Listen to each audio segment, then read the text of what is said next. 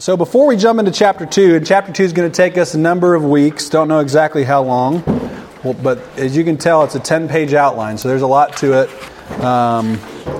In large part because it's the most important chapter in the book in the sense of understanding the whole book, right? So this, I guess the way I envision this is this chapter 2 is a multi-point connection. Old Testament and New Testament, there are some connections being made at Pentecost that we have to understand. Ministry of Jesus to the ministry of the apostles, the day of Pentecost is a connection. The ministry to the Jews, then to the ministry of the Gentiles.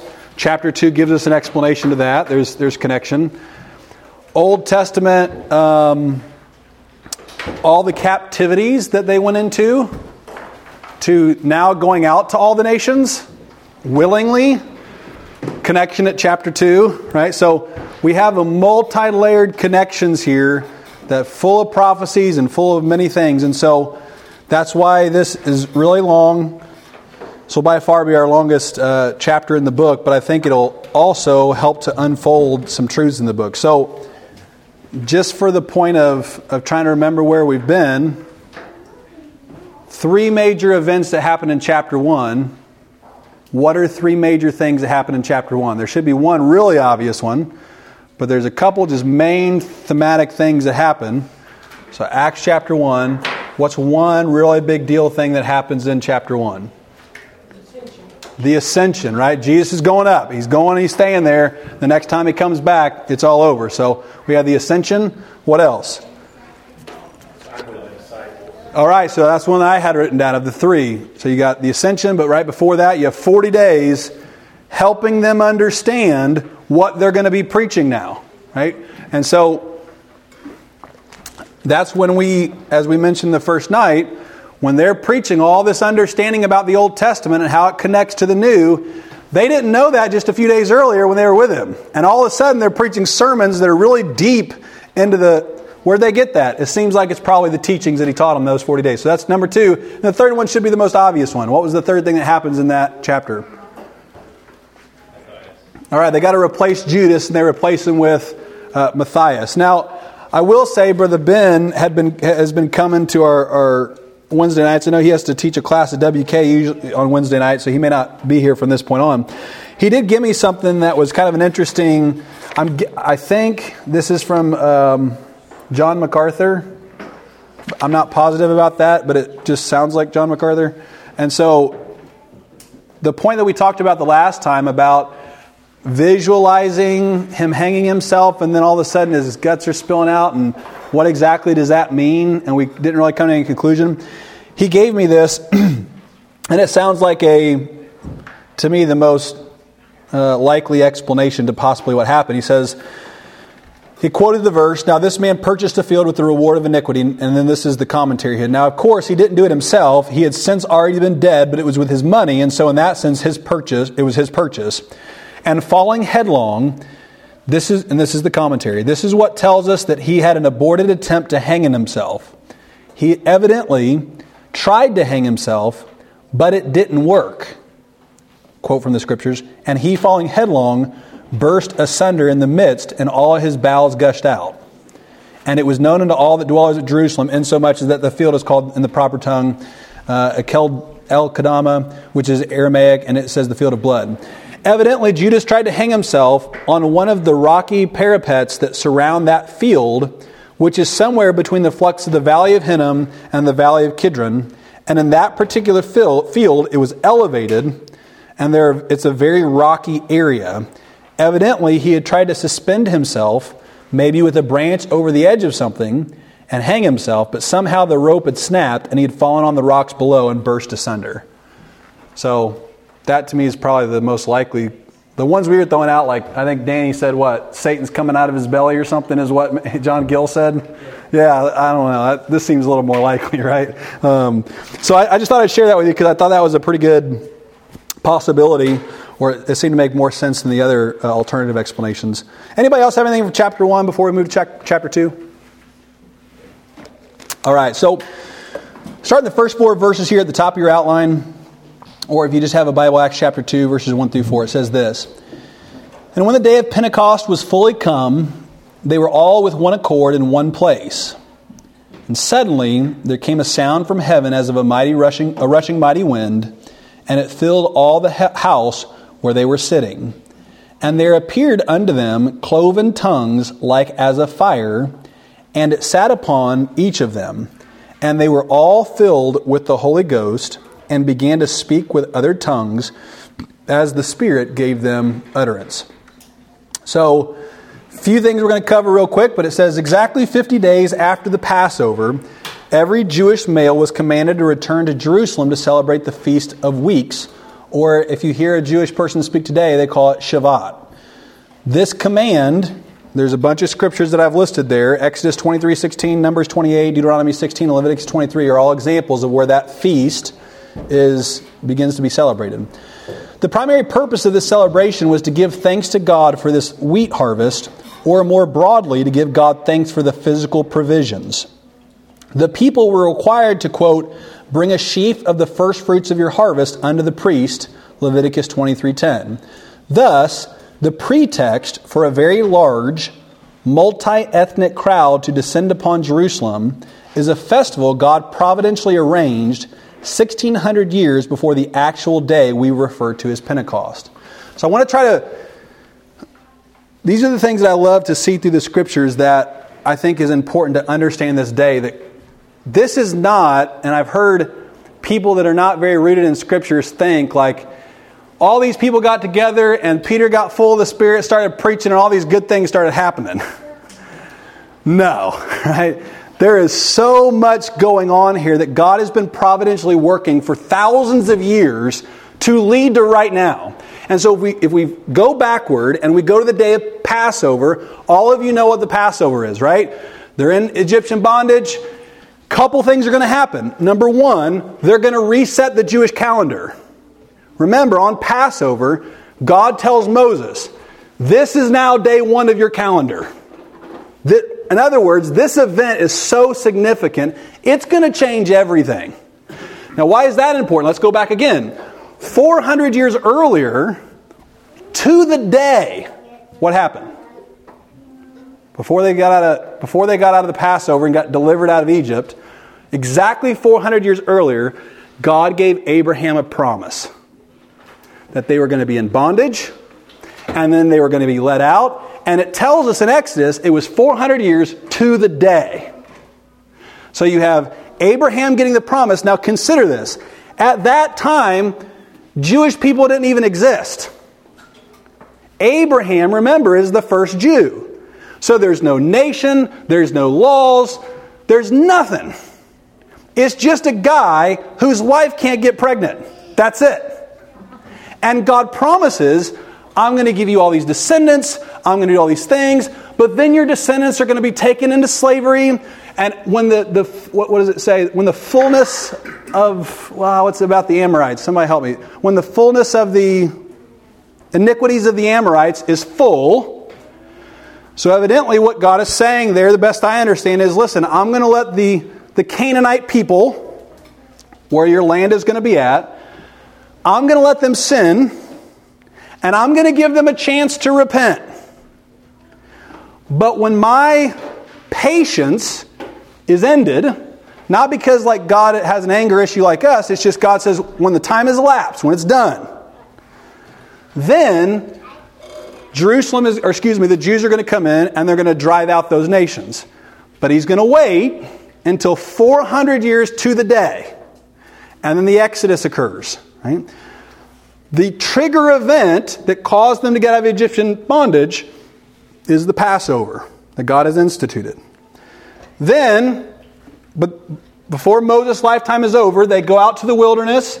He goes up to the mount, he gets the 10 Commandments. God's still revealing things. Part of the law that God reveals to him is this Shavat. 50 days after the Passover now, I want you to celebrate this.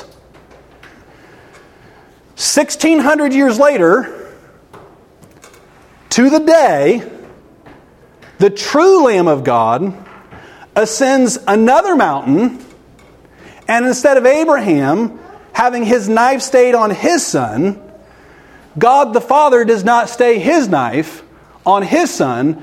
to make an atonement for our sins to the very day of Passover. Right? 3 days pass. He rises again. 40 days Jesus teaches.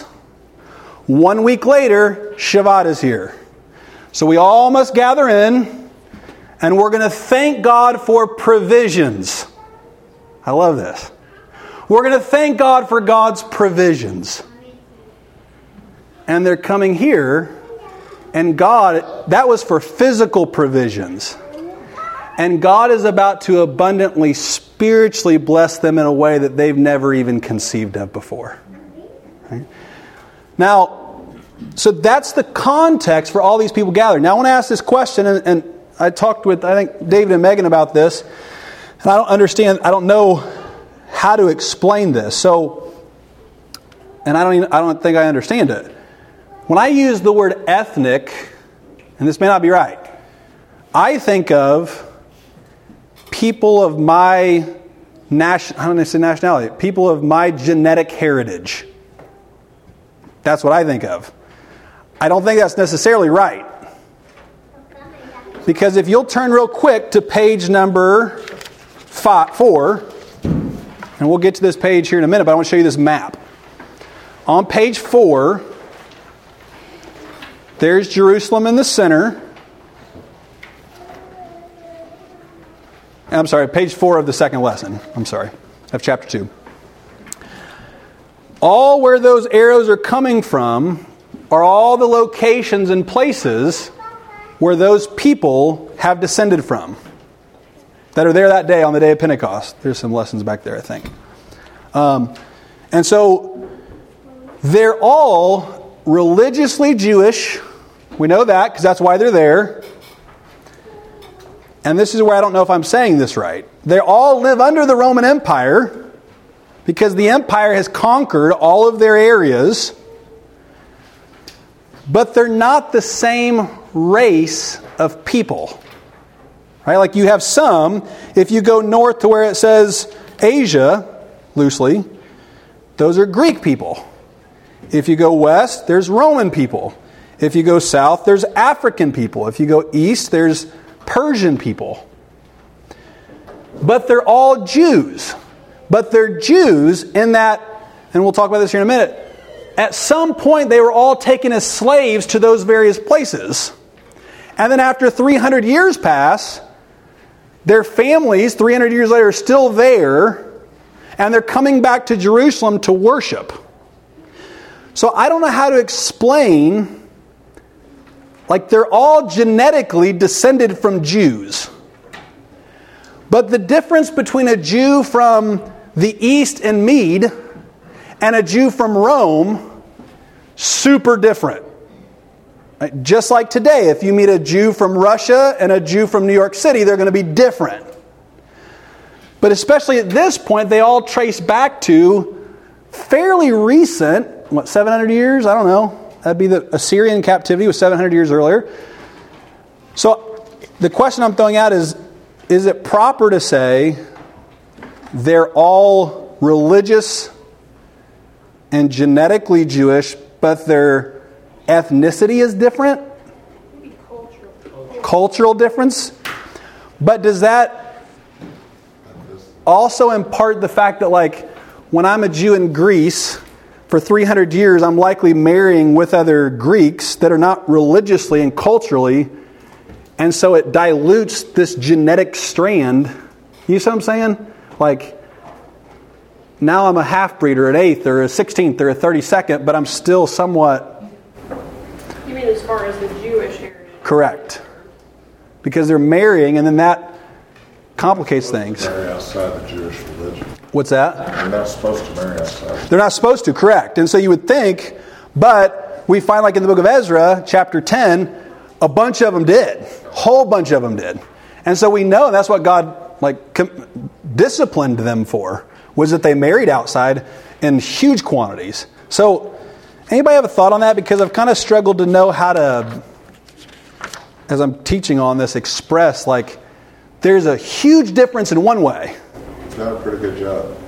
But similarities in the sense that they're all Jews. And they're all coming back. to worship. And as crude as it sounds, like I think of, I've been to Ghana and met Missionary Baptist, and I've been to Macon County and I've met Missionary Baptist, and they're both Missionary Baptist, and there's certain tenets, but like in Africa, they dance to take up the offering. In Macon County, they don't do that if you didn't know, right? So, again, I wanted to put that forward because I want to, in your mind, when you're thinking about this group, they're going to look really different. Like there's going to be some racially black people. There's going to be people dressed like Romans from Rome. There's going to be people that are Greek-speaking people. Like it's super diverse in one way, but they're all coming to the same place to perform the same ceremony. And so make sure when you're envisioning this, that's what you're envisioning. You're not just thinking like we're all racially white people that come from America. That's what they were. It wasn't like that at all. It was very extreme opposite. Very different. Cities with large Jewish populations today, though, it's still like that. They're all very different. So like in Atlanta, is that what you're referring to? Okay. And I wouldn't have known that. Yeah. And how devout they are, and how they dress, and how they live, whether they keep kosher or not, and all those things within their home. But then once you know sort of the community that they're in, you know whether they're European or Italian or South African, or you can tell where they're from. Somebody else have a thought? I think that Judaism is, there are different sects within Judaism, but I don't know how it was at this time, but Judaism was kind of its own culture. Mm-hmm. So I think that there was a common, at least religious culture, but also, the way that they live, their civic lives and everything, they shared kind of a culture. So I think it would probably be more accurate to call them Jews of different ethnicities. Okay. Because they did have different ethnic backgrounds. And of course, where you live, you're going to be, at least at some point, you're going to be learning the local language. Mm-hmm. Now, the Jews had Hebrew school, where they usually taught their kids to read, write, and speak Hebrew. But they assimilated wherever they were. But this is part of the reason that all these people were in Jerusalem at the time was because of that culture, that unified culture. What was it? The Jew was expected to go to Jerusalem for Passover 3 times. 3 times? Yep. Feast of Weeks and Feast of Tabernacles and Passover. Yep. So that's an example of your common culture that's there. And it dawned on me too, one thing you just said is, if I'm having a gathering and all Jews are supposed to come from all around the world to one place, what caliber of religious Jew is likely to travel from Rome 3 times a year down to Jerusalem and back? Probably wealthy and super devout. And so that's another layer that I see in this that I'm inferring from the text. It doesn't say, but it just makes common sense. You're only coming back to Jerusalem if you're devout, a practitioner of Judaism. Which, when I think of devout, I think people who gravitate towards the pillar traditions of whatever religion they're ascribing to. I'm not saying that's necessarily accurate. That's just the way I think of it. Is like, I'm going to go back. I want to give my sheaf, my first harvest sheaf, to the priest to offer in the temple as a sacrifice to God, which is what these people are doing. And so, I want to bring that up because I hope you're kind of in your mind building a visual of this day. Because when this day begins to unfold, the way I've always looked at it is it's just like a big gathering of people like us, and it's not at all. And that's pivotal to understanding the significance of that day and what happens from that point on. And we'll get to that here in just a minute. Look at bullet point 2. And I'm going to throw a lot at you with this second chapter. There's just no way to avoid it because there's just a lot here. So, on a different setting. So now we're going to step away from kind of the visuals, the culture, the ethnicity, and certain the layers of those things. And I want to kind of draw in something that's going to happen here that is more theological and has an effect on us and how we view things. So, immediately when we think of the book of Acts, it becomes the Holy Spirit. That's where our minds, that's where we go. And there can be, and we're going to ask a question on the second page, about our emphasis on the Holy Spirit.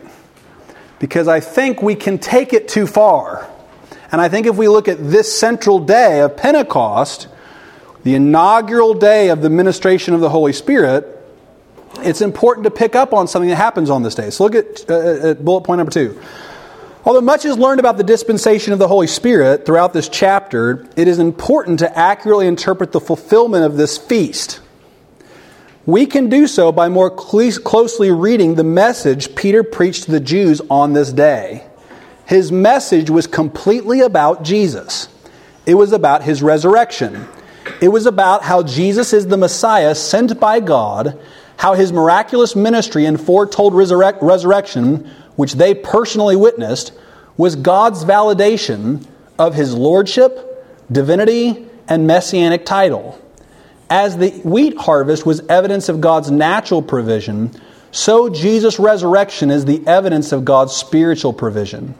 As we focus heavily on the ministry of the Holy Spirit in the church age, let us always recognize that the anointing power of the Holy Spirit is not the goal.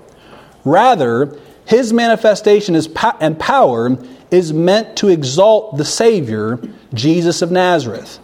Salvation is given to none other than those who put their faith in Jesus Christ alone. His name and message must resonate and reverberate through the hearts of men, and requires the enabling power of the Holy Spirit to do so. So, briefly, that lot of words saying this. I have been in services at times before where I really got uncomfortable at how much people worshiped the Holy Spirit. Everything was about the Spirit.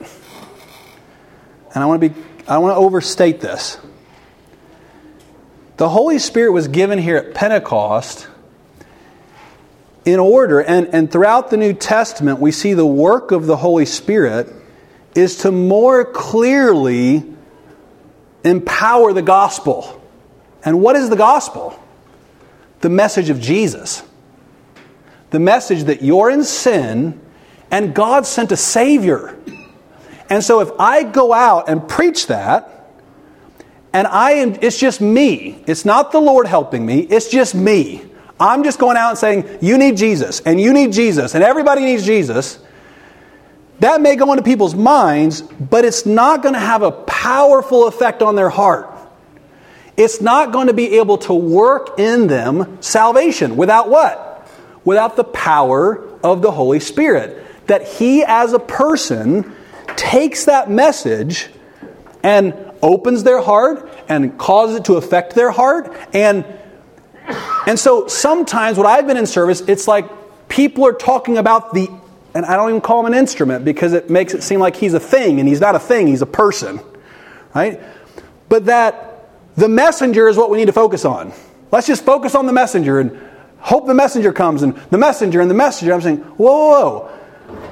If the messenger does come, he's going to come with the message of Jesus. And so all through the Gospels and all through the New Testament, he's saying, lift up Jesus. Exalt Christ. Let Him be the central focus of everything the church does, and pray that the Holy Spirit helps you to lift up Jesus. Not, man, it really feels good when the Holy Spirit comes, so let's really get the Holy Spirit here because it feels so good.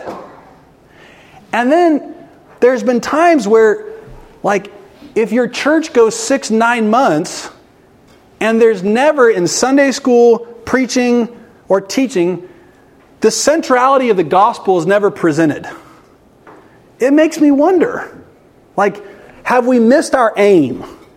If Jesus is not constantly the center, because that's the saving message. And here recently I was talking to Brother Mike. We're going to go to Guatemala here in a few months for a few days to do some teaching to some preachers down there. And he was telling me what he wanted to teach. So he lays all this stuff out of what he wants to teach.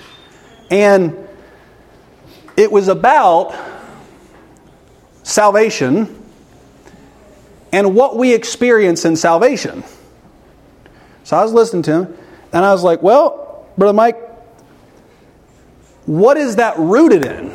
Like if I just get up and I'm talking about you got to repent and you got to believe and you got to hear the gospel, and I'm talking about, and then you got to feel conviction, and then you got to do this, this, and this, and I'm not talking about who I'm putting faith in, which is Jesus.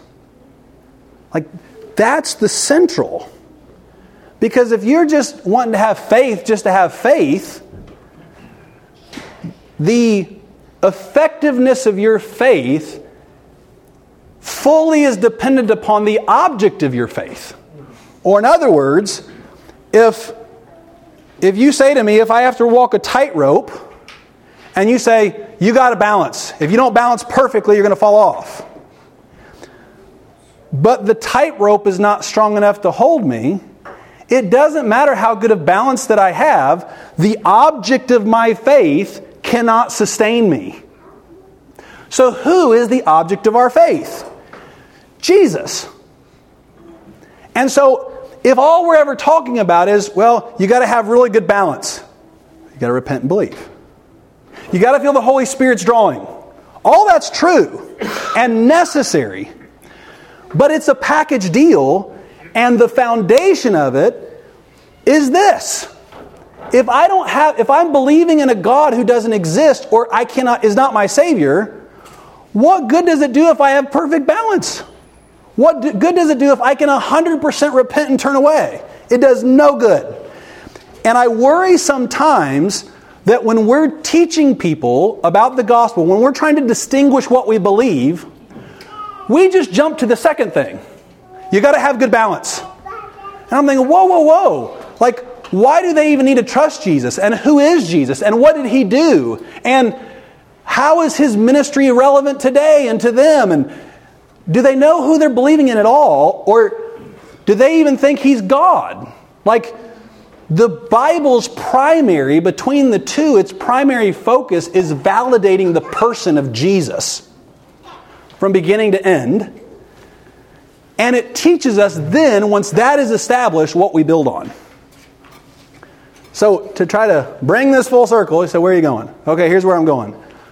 If all we talk about is the ministry of the Holy Spirit, and don't talk about the message He is ministering, can our message be effective? So we don't talk about, so then we look at Peter and we say, what was his message about? So he had the Holy Spirit like nobody preaching other than Jesus has ever experienced. Peter experienced on Pentecost. Like a power that gripped thousands of people who had just crucified Jesus 50 days earlier. So he is cloaked with the power of the Holy Spirit like nobody ever. What was his message about? It wasn't about the Holy Spirit. It was about Jesus. And when they heard about Jesus, their hearts were broken. Conviction was wrought as a natural byproduct of the Spirit taking the word of Christ. And so I ask myself this question about our church's, not doctrine being right or wrong, our emphasis. What's our emphasis? And to me, I think the emphasis of God's people, from what I've seen and experienced, we could get a little bit closer to the message of the gospel and distance just a little bit from the messenger. And you may disagree, and that's okay. Somebody have a thought about that or a question about what I just said? Anybody have a thought? I always thought that the Holy Spirit was more of a catalyst. Basically, He takes the message and energizes it where it penetrates the person's heart and mind and really stirs up a lot of things, conviction. So I view the Holy Spirit is not the item, but it's like one of those necessary additives. Absolutely. Somebody else have a thought about that? So let me throw this question out there. So why do you think,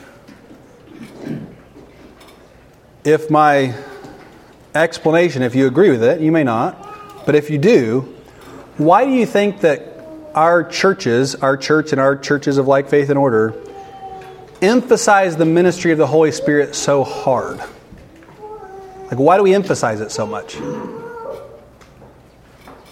think it separates us from other religions. That's what I was thinking. Is that I think sometimes we emphasize it really hard because other religions don't at all, the ministry of the Holy Spirit. They don't know who the Holy Spirit is.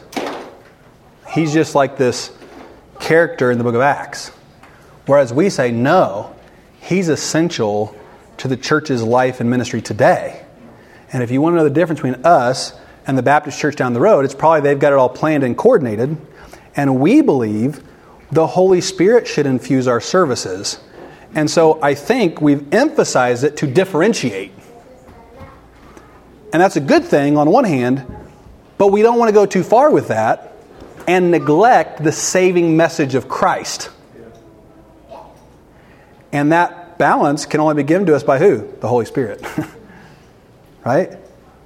But Christ exalting is what always our message should be in our songs. Like, think of our song service. How much do we sing about the Holy Spirit?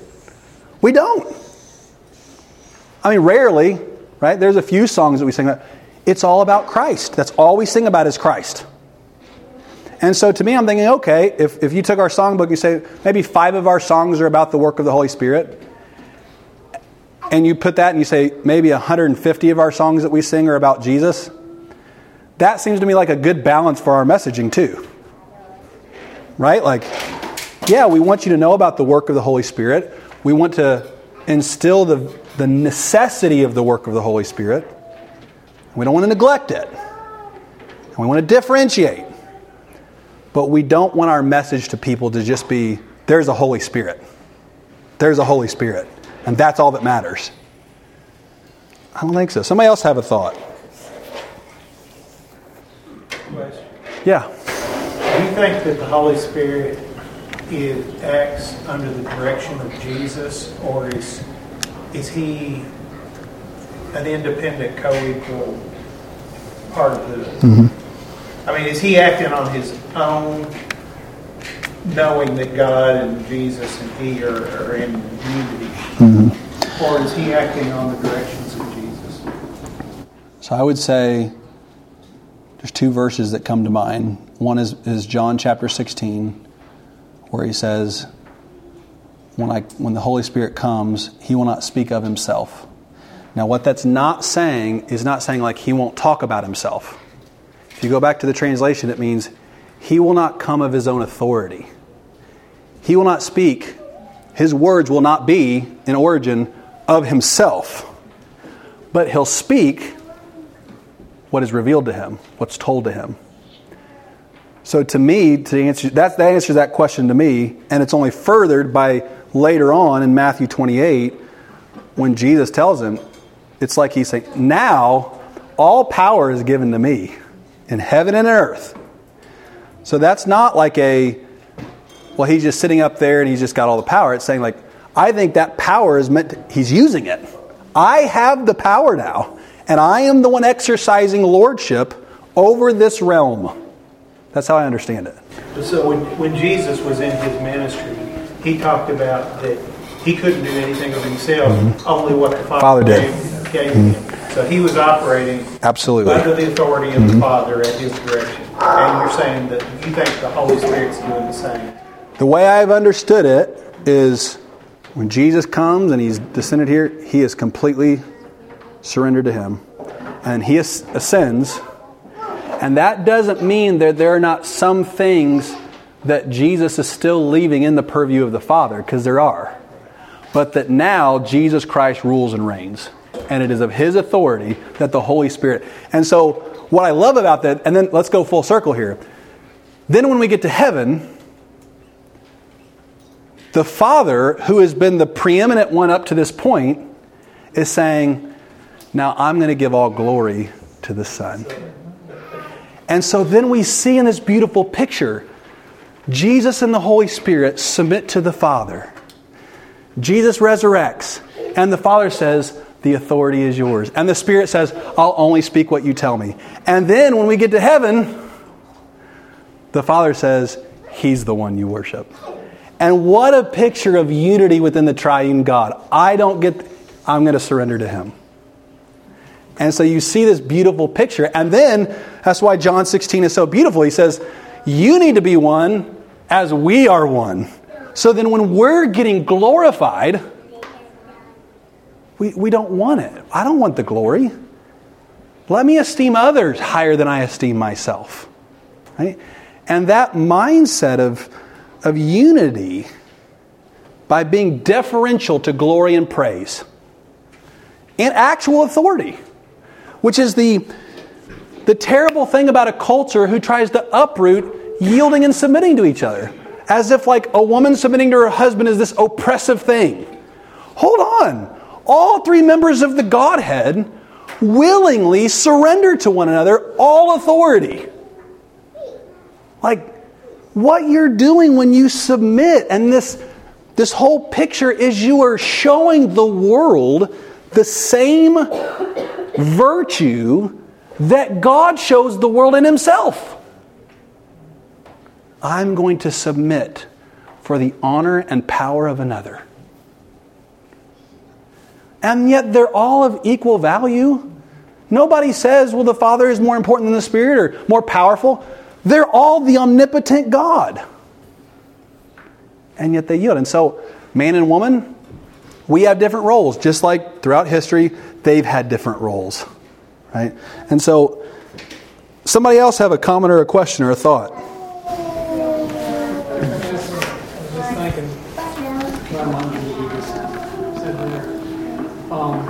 We can only know God through Jesus. We can only know Jesus through the Spirit. Mm-hmm. And thinking in Matthew, where Jesus said that it would be forgiven if we blaspheme His name, but it would not be forgiven if we blaspheme the Holy Spirit. Mm-hmm. It's to say that the Spirit is our connection to God. It's our connection to Jesus, because He is in the spiritual realm now. And the only way that we can connect with Him is in that spiritual realm, through the Holy Spirit, with our spirit, through the Holy Spirit. Mm-hmm. Yeah, and that's a scripture that's always stumped me, and I don't think I have it. I don't feel comfortable knowing exactly what the blasphemy of the Holy Spirit is, but I definitely think you hit on, like, it's in the right area of, like, it's the power of the Holy Spirit to, as the word that Alec used, to energize the whole work of salvation. So if I blaspheme Him, what hope is there for me? But I still don't feel comfortable with it. It still feels like there's more there. I just don't know what it is. Like in that meaning of that verse. The way I look at it is exactly what you're getting at there. That is, if we don't submit to the Spirit, we can't be convicted. Mm-hmm. We can't have the faith to believe. Mm-hmm. Another thought that I had was as far as I just about forgot it now.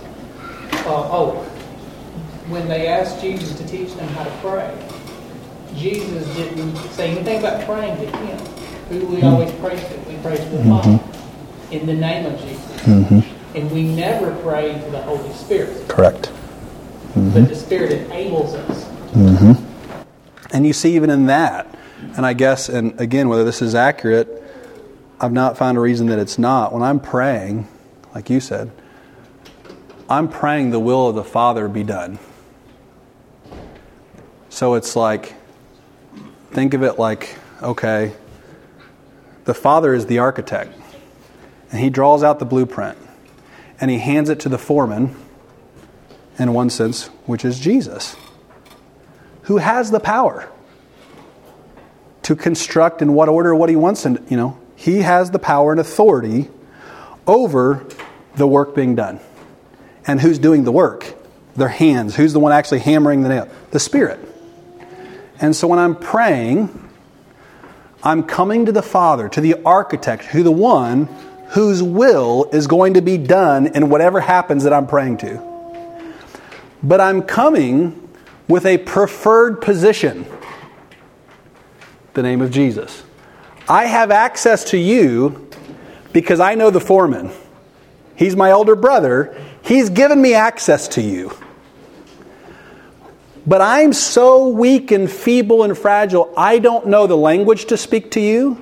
I don't even know how to describe anything about what I'm wanting to be done. So the Spirit is my translator.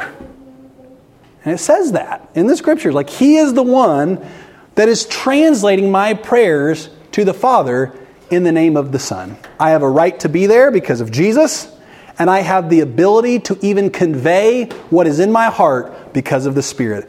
But it's all at the beckoning of the Father. And so when I'm praying to the Father. But I know I'm only there because of Jesus. That's why I can get to His throne. And if I'm not saved and have the blood of Christ applied and coming in the presence, and like, let me say this. This is not just get the right verbiage. That's not why this is needful to know. Like, in your heart, you have to have an awareness that your prayer getting to God is because of what His Son has done. Like, you know, I'm only here because of Him. And for me, when I recognize I have no hope in the presence of God without Jesus. Like, the veil is, that's what the whole picture is about. The veil was torn forever. And I can come in with access without the blood of bulls and goats, because one time Jesus entered into the real holy place with His own blood to grant me access forever. And so I stand in this hall with the omnipotent God's audience because I have the badge, right? It's Jesus. And I say, and so when I'm praying, very often, when I consider the fact that, like, I'm speaking to the God, and the only reason I can be here is because of Jesus, it makes me, before I even begin to pray, praise Jesus to Him. Like, thank you so much that I can be here because you sent your Son. Because you've redeemed me. Like, thank you that I can be in your presence because of Christ. Right? And so, yes, as you described, like, to me, I see this layered relationship or way to get to God. But it is the Father. But I'll say this. If you mess all that up, don't worry about it. Like, don't worry about it. Like, that's the beautiful thing about God. Is what is He looking for? A humble, broken heart. It's like, it's so beautiful, you know? That, like, I can come and perhaps there are people for their whole life, they pray to Jesus their whole life. And you might be sitting here and be like, I've been saved 40 years praying to Jesus. Okay. Don't worry about it. Because God knows that the intent of your heart, that you've committed a sin of ignorance. That's why Christ redeemed you. Like, He can take that and say, you know what? Their heart's right. Their aim is off. So through the power of the Holy Spirit, I'll just redirect that from Jesus and get it to the Father. And they've been redirecting your prayers for 50 years. Say, yep, this one went to the Jesus inbox again, but I'm giving it back to you, Father. Right? And like, that's great. Like, that's so wonderful to me. So don't let this, like, okay, now who was it Brother Brad said I had to pray to? And what did I have to? Don't do that. That's not the intent. This is just teaching the way that God has ordained it to be. But more important than you getting the verbiage right is the good thing is they're all the same person anyway, or the same God anyway, right? Like, it's not like, well, Zeus is over here and then I got to go to this guy. No, it's not like that. He's God. And so, again, just a lot of appreciation that I feel whenever Jesus is at the center of those prayers. Somebody else have a comment or a thought before we move on? So far we're to verse 2. There's only 48 in the chapter, so we got a little way to go. All right, let's go to the third bullet point on chapter 3. Now, what this is going to start doing is now we're going to visualize what it begins to describe in verse 3. So we've tried to layer as a pretext the people that are going to come on the scene here in a minute. But this is the actual place where the Spirit's going to descend. And so I want you to start kind of visualizing it. They're up in an upper room. And for a week now, exactly, they've been praying and waiting on the descension of the Holy Spirit, which they have no idea what that looks like or means. And they're praying. Mary, the mother of Jesus, is there. The women that are with her. the now 12 apostles are there, counting Matthias minus Judas. And then the number had swelled to around 120. So all of his other followers from various places have come. 120 are there. And all of a sudden, in verse 2, and suddenly there came a sound from heaven. Heaven, that means the sky. As of a rushing mighty wind. Those are important words that modify mighty rushing wind. As of. Similar to. Right? So, and these are two important things to think about. Those two words are going to be spoken a couple times. So it sounds like wind is coming down, but there's not necessarily any wind actually coming. Right? As a mighty rushing wind, and it filled all the house where they were sitting. So the way I can think of it is you start hearing from a distance something up in the sky as a sound. And of course, they don't have all these sealed off doors and windows. They're open air, likely. They're in an upper room. And suddenly the sound is among them now. And then, verse 3, and there appeared unto them cloven tongues, again look at the words, like as of fire. That was helpful to me when I began to, I'd never noticed it before, like as of fire. I was thinking all this time, fire. Like actual hot fire. But it seems like what it's saying, and I'm happy to be corrected about it, there's the appearance of some visual, but it's not fire, but the only way he knows how to describe it is it kind of looks like it. And there's a loud noise there, like a mighty rushing wind. And the word cloven means, I think I've got it here, like divided. Divided tongue. So if you look in the third bullet point, fourth line, along with the noise, there were cloven tongues or divided tongues which appeared like fire and rested upon each individual in the room.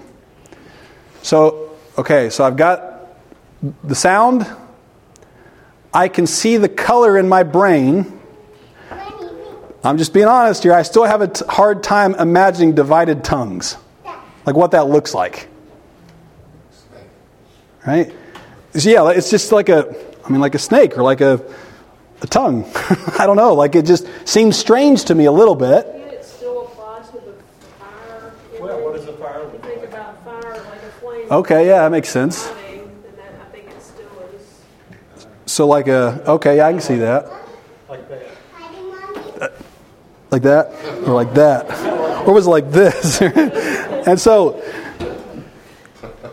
evidently it descends, and then it begins to divide in the room. And it begins to be over people. And then, and it sat on each of them, so it stayed there. And they were all filled with the Holy Ghost. Now again, this is going to be an important distinction for the rest of this book. This is not talking about this indwelling of the Holy Spirit at salvation. He's talking about the baptism of the Holy Spirit. This unique occurrence that happened, as far as I can tell, 4 times in history. And we'll get to all 4 of those times. The first time is right here at the day of Pentecost. Okay? 8, 10, and 19 are 3 other times it's going to happen that we'll talk about here perhaps next week if we get to it. So they're all filled with this gift. Okay, so how did you know if the guy has the gift? The rest of the verse tells us.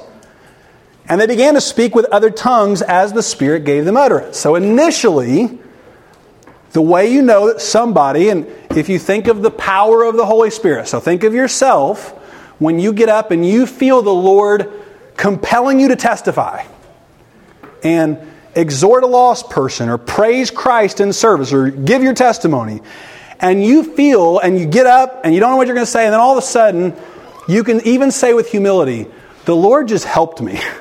I didn't know what I was going to say, and the Lord helped me, and I just don't fully understand how that all those things, I remembered that, and I said that.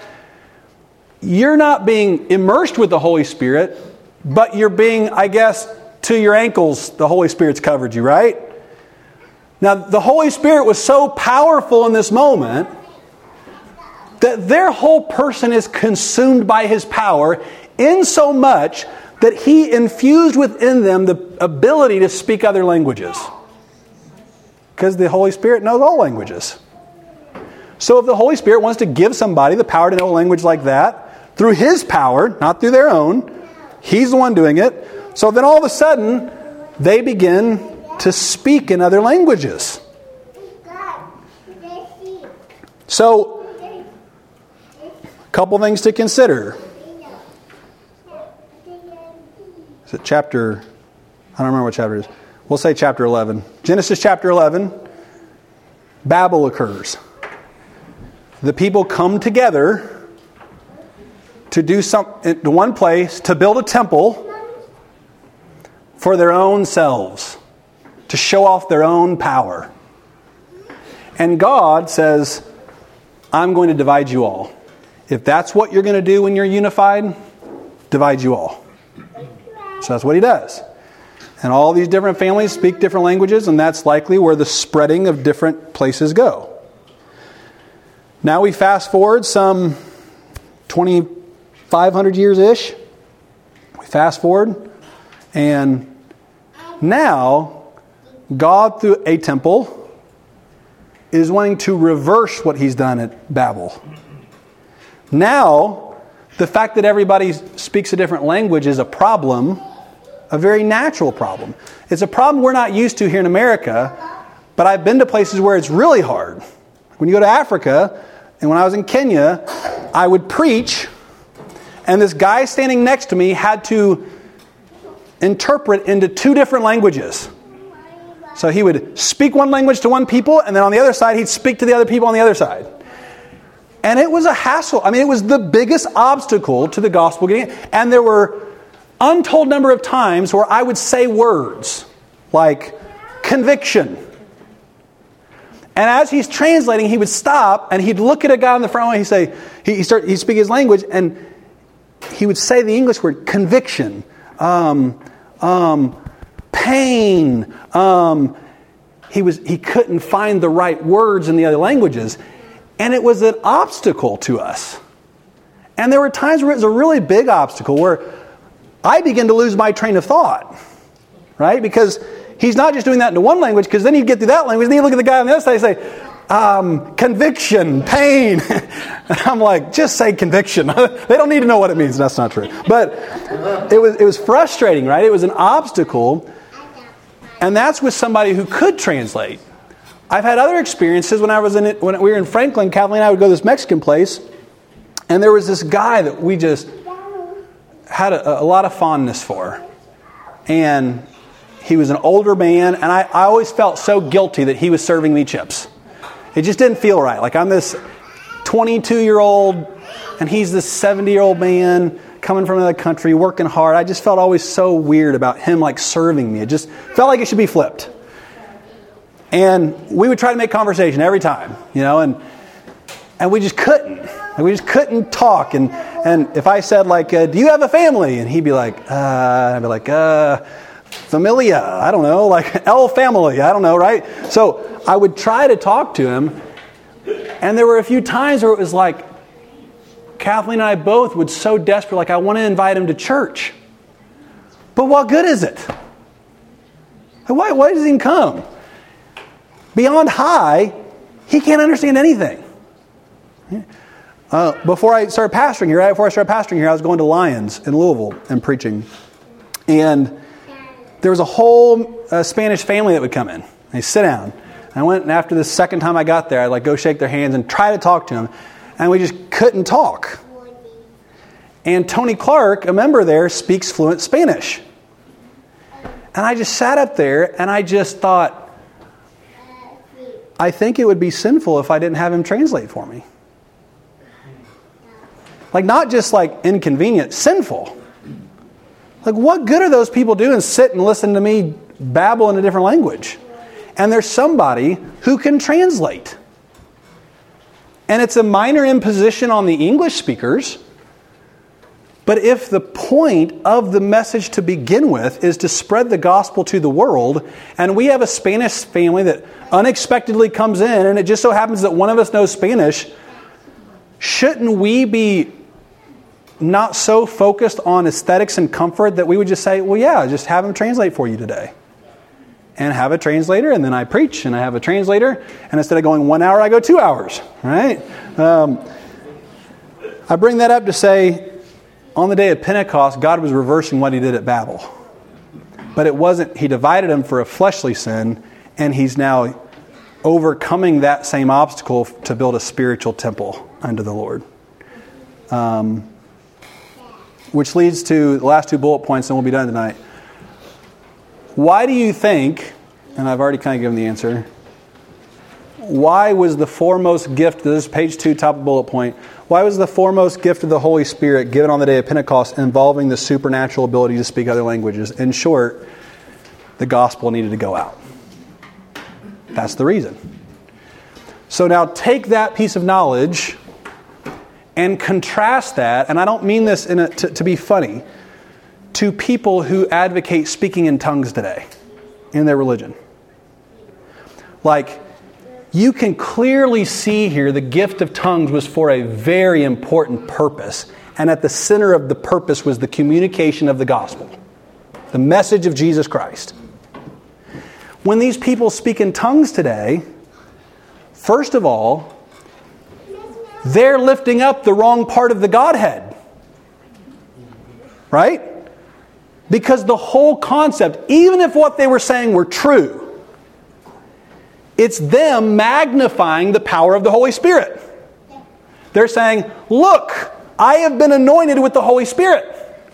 Whereas this language gift was so that the lifting up of Jesus could be effectively done. That they could actually lift him up. And so notice this gift was given. The reason why the gift of the Holy Spirit was primarily focused at this point on languages was because it was what enabled the gospel to go out to other nations. It wasn't just to say, I'm praying and God hears me in this unknown tongue, which is what some, so there's a whole list of Pentecostals, and I'm not going to try to put them all in one basket because that'd be wrong to do so. There are some of them, though, that will say, it's a spiritual language. They get it from 1 Corinthians 13. It's an angelic language. First of all, they say whatever they're saying, God's inspiring them to say, and it's an angel's language. And they have a scripture they go to that I don't think they get correct, that they're saying, I'm praying in an angel's language to God. And to me, I feel like the fundamental problem is they don't understand the gift of tongues to begin with. That's why they're doing it. Here, it seems super clear what the gift of tongues was. And so the primary thing is the gospel's got to go out. That's the obstacle. Here's how we're getting past it, the gift of tongues. Was it because everyone spoke different languages and he created a universal language that everyone understood? To kind of come to a common term. So yes, and I would say that universal language, that everyone understood there. And it wasn't, so it was, there's 2 ways you can look at what happens here, because the next portion, it's going to list the 15 languages that are present. So let's just skip there real quick to answer your question.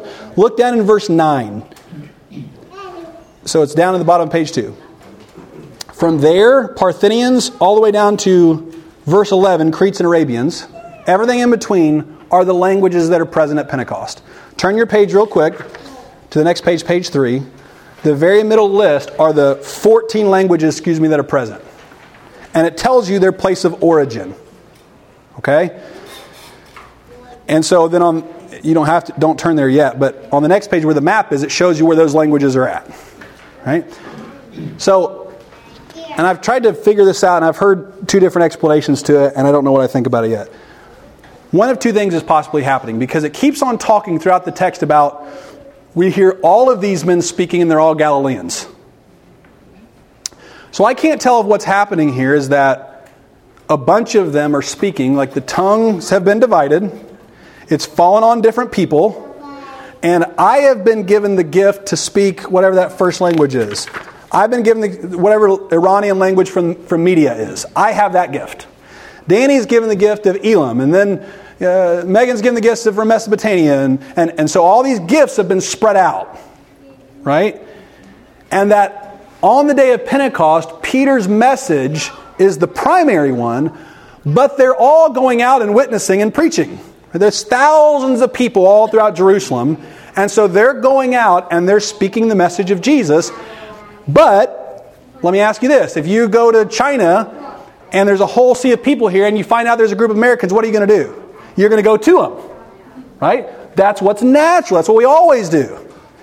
Likely that's what these people did. So you have your Grecian Jews over here and your Roman Jews over here and your Media Jews over here. So it makes sense. We all have these divided gifts. I go over here to the Greeks and I'm preaching to the Greeks, and you're going over here preaching to these people and these people and these people. That's definitely one thing that happened on this day. But here's what I can't tell what happened to get to your question. When Peter is up preaching, he's speaking in one language, but they're hearing it in their language. So God is transforming His words, I don't say magically, just as God does, He's translating it to that individual person. So I don't think they're hearing one language, they're hearing their language, but He's speaking one language. Because where I was trying to rationalize in my head, when you were talking about speaking in tongues, like if somebody broke out and speaking in tongues in here, we all speak English, right? So there's no purpose for there to be a speaking in tongue in this congregation. Absolutely. But if you have all these 14 different languages, gotcha. Yep. There has to be a common translation. Absolutely. So I didn't know if that's what was going on here. Absolutely. I think definitely, and you're exactly right. If somebody got up here, and that's what the irony, I think, of some of these Pentecostals that get up and do that is like, what you're doing is regressing in spirituality, not progressing. You're speaking and we can't understand you. The point of it is to speak a language so that we can understand you. Right? And that's certainly what He does in this case with ease. Last thing here, or I guess we're done. We're going to stop there. Because we're going to get into this second part, the bottom of page 2, where we're going to then, Luke, the author, begins to, parse out the context here that we've covered some. And we'll talk about some big picture significance there. And then finally, on page 5, we'll get to the actual message that Peter preaches. And what is he actually saying?